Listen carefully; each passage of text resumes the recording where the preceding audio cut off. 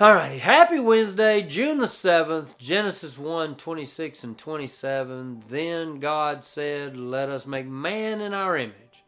According to our likeness, they will rule the fish of the sea, the birds of the sky, the livestock, the whole earth, and the creatures that crawl on the earth. So God created man in his own image.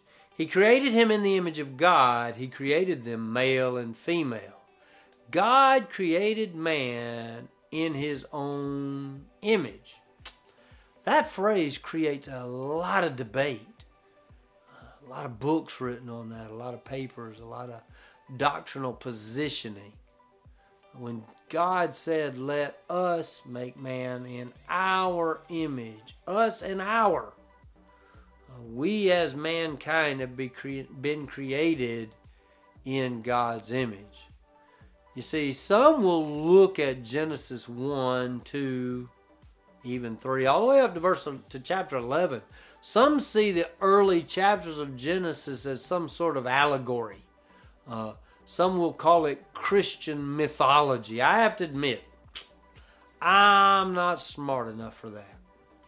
I can't look at those early chapters of God's Word and say, well, that is real and that is not.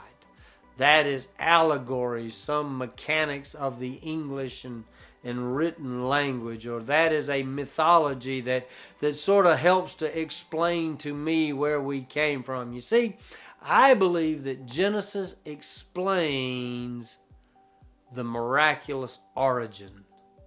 I believe Genesis explains our miraculous origins.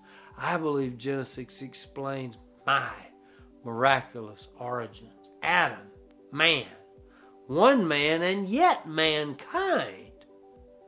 God said, let us create man in our image. Image, that gives us a little more difficult twist. What does image represent? This knowing, this awareness, this knowledge and awareness of righteousness, this innate sort of understanding of eternity, of the eternal. As I said in the first day this week, it's this image that we can know God, a sentient awareness of place. You see, we bear the loving image of a loving God. And yes, from creation, God's perfect, I believe, perfect creation was altered by sin, and yet redeemed by Jesus. The shed blood of Jesus Christ has reestablished our ability, our call to relationship with God. Genesis 1, 26 and 27, then God said, let us make man in our image according to our likeness. They will rule the fish of the sea, the birds of the sky, the livestock, the whole earth, and the creatures that crawl on the earth. So God created man in his own image. He created him in the image of God. He created them male and female. See you next time.